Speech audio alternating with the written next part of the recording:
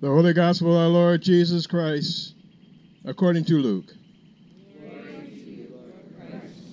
Jesus and his disciples arrived in the country of Gerasenes, which was opposite of Galilee. As he stepped out on the land, a man from the city who had demons met him. For a long time he had worn no clothes, and he did not live in the house, but in tombs.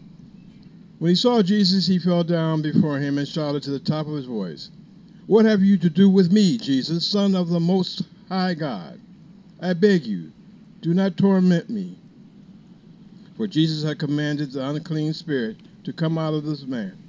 For many times he had seized him, and he was kept under guard and bound in chains and shackles. But he would break in bonds and be driven by the demons into the wilds. And Jesus then asked him, "What is your name?" He said, "Legion," for many demons had entered him. They begged him not to order them to go back into the abyss. Now there was a hillside, a large herd of swine was feeding, and the demons begged Jesus to let them enter these. So he gave them permission. Then the demons came out of the man and entered the swine, and herds rushed down a steep bank into the lake and was drowned. When the swineherd saw what had happened, they ran off and told it to the city and in the country. Then the people came out to see what had happened, and then they came to Jesus. They found the man whom the demons had gone sitting at his feet of Jesus, clothed in his right mind. And they were afraid.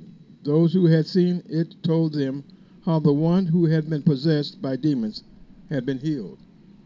Then all the people in the surrounding countries of Gerasenes asked Jesus to leave them, for they were seized in great fear. So he got into the boat and returned. The man who the demons had gone begged that he might be with him, but Jesus sent him away, saying, "Return to your home and declare how much God has done for you." So he went away, proclaiming throughout the city how much Jesus had done for him. The Gospel of the Lord. Praise to you, Lord Christ.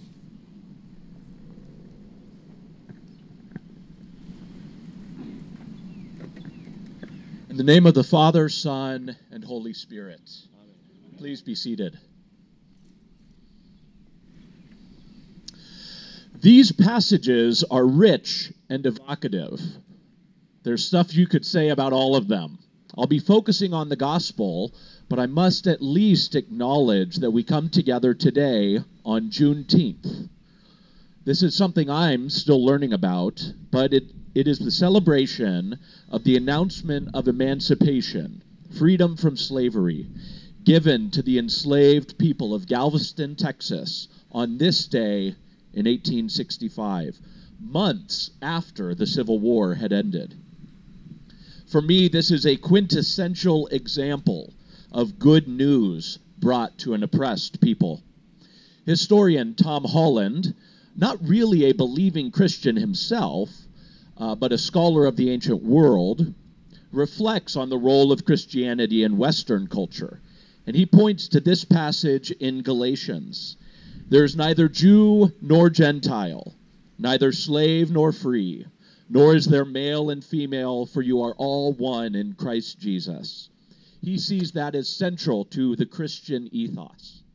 And while it took centuries for it to work out, he sees this passage as almost a depth charge under the surface of the Roman Empire and a world still too often focused on power, exploitation, and oppression. That, too, is good news.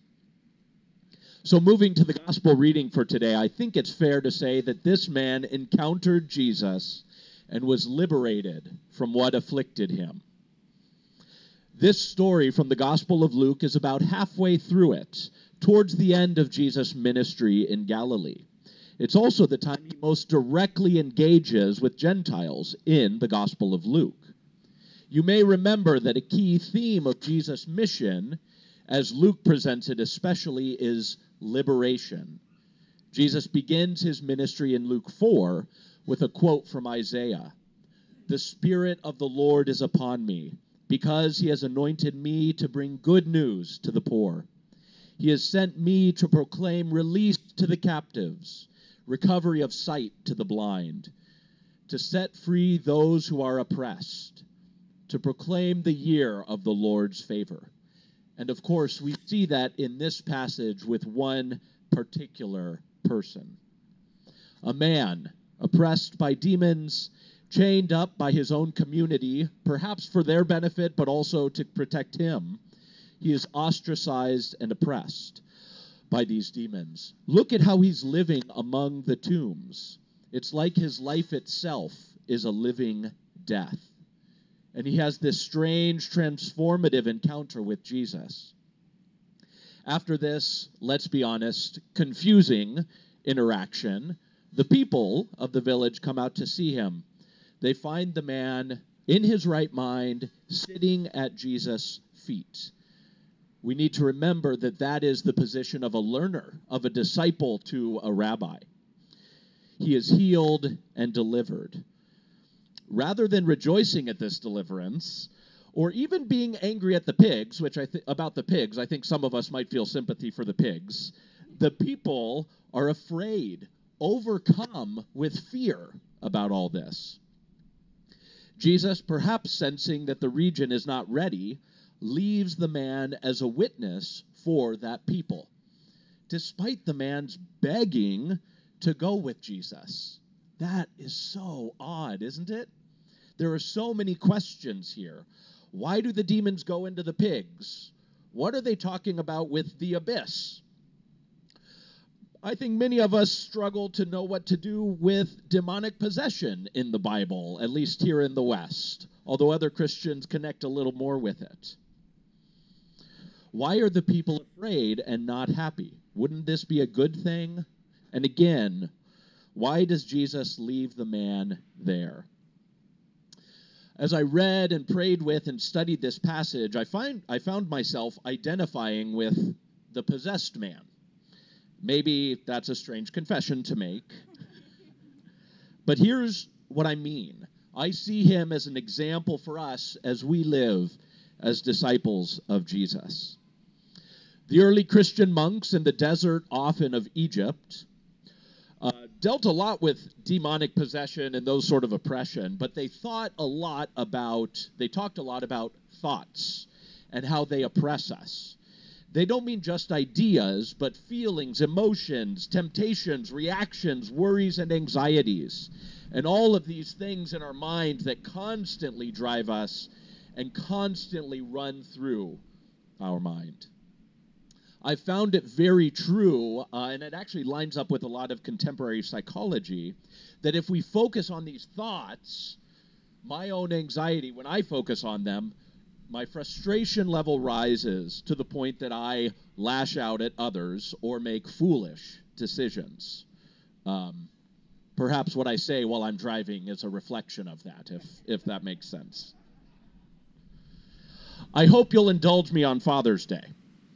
Don't worry, it's not one of those stories where the pastor or preacher talks about how perfect he and his family are, where the children just want to sit and learn from and pray with their father. You guys know my kids, it's okay. My evenings with them are a little busy, it's fair to say. I need to get them snacks and dinner, but then I worry, am I giving them too much time on TV while I'm cooking dinner? Should I prep something healthy, but they won't really eat it? Do I have broccoli on the grocery list? Why are they so obsessed with desserts? Just eat something slightly healthy and you'll get a dessert, kid. What is wrong with you? We finish dinner. The kitchen's now a mess, of course. We get some time to play. I might put a podcast on so that I can relax a little bit while goofing off with them. I have to get them ready for a bath, get them in the bath, get them undressed, all those things. Try to convince them to brush their teeth. Bridget, my 2-year-old, is convinced that she is fully capable to brush her teeth. She is not, I think it's fair to say. What's going to happen at the next dentist appointment? What will the dentist say? Do I actually have one scheduled? Is that on my list to do next week? I begin drying them off after they fight over which towel is for which of them. I start what I call wrestling them into their PJs, which they're frustrated with because the matching ones are dirty. Should we watch an episode of something before bed or read books? Am I going to ruin their ability to read because I watch too much TV with them because I'm just tired? They're never going to get into college. How am I going to make this work? I get them in bed. We cuddle a little bit. I'm, as you can tell, much too frustrated to... I want to pray with my kids and grow them in some sort of faith, but I'm all over the place. They finally go to bed, lay down. I get out of their room to sit down on the couch, and 5 minutes later, Lewis comes out saying he's still hungry because he didn't eat any dinner other than candy. Let's be honest. Why don't you listen? I'm hearing some laughter, so hopefully that's connecting. So it sounds familiar to some of you. I'm not saying all evenings are like that, but plenty of them are. And I'm not saying it for pity. I love my kids dearly, of course, but let's be honest about normal day-to-day life here on earth. There are evenings, though, that are much different. Again, I'm not going to pretend like it's every time, but sometimes, for whatever reason, perhaps I'm actually well-rested and well-fed, I'm able to be fully present to the kids. This may mean playing with them, but for me, it's often watching them do something. A few weeks ago, we went to a bounce house, which was the coolest thing my kids have ever seen.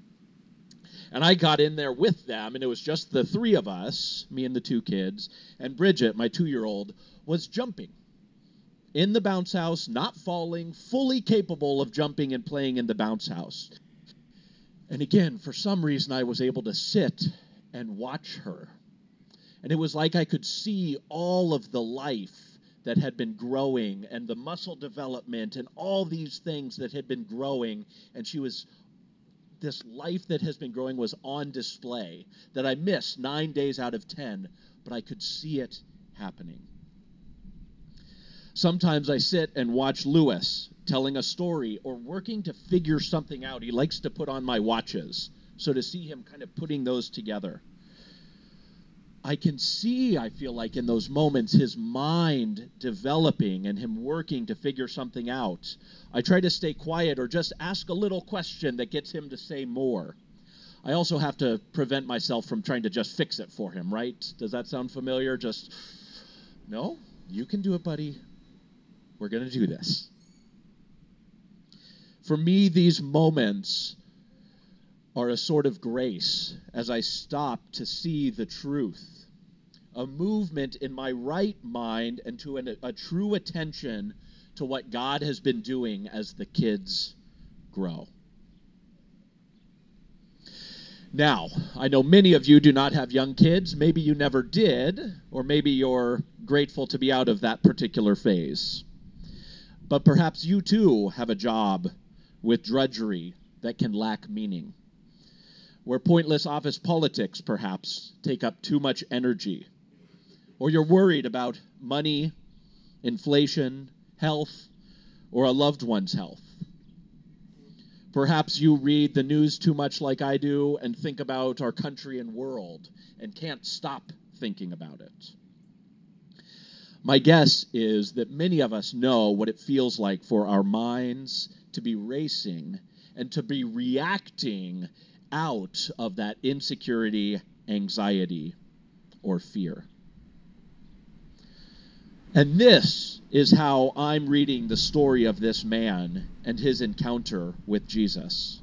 Again, for me, it's almost a parable of my internal life, oppressed by all these thoughts and needing God to break in, to calm me down, and to bring liberation so I can truly live as I'm called.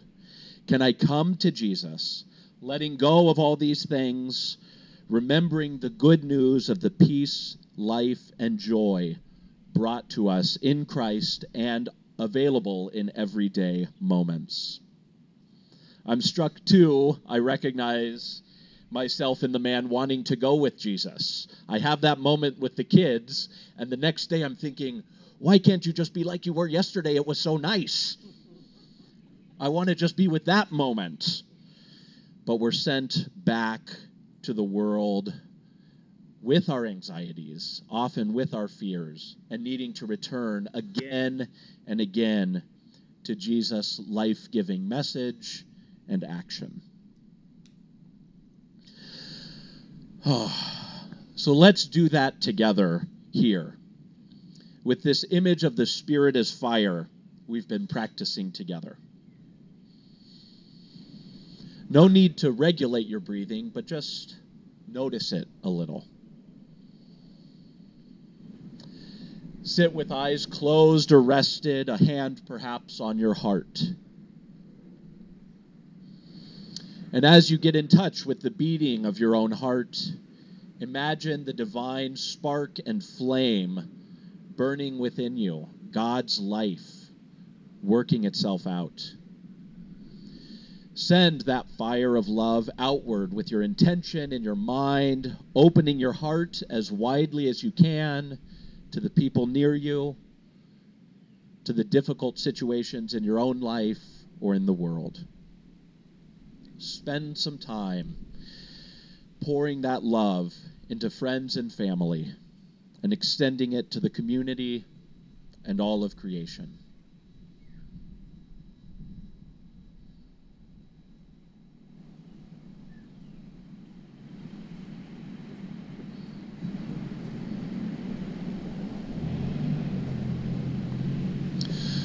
Living God, help us to know your life flowing through us as we go throughout our days and weeks, and help us be bearers of good news for oppressed people. Amen.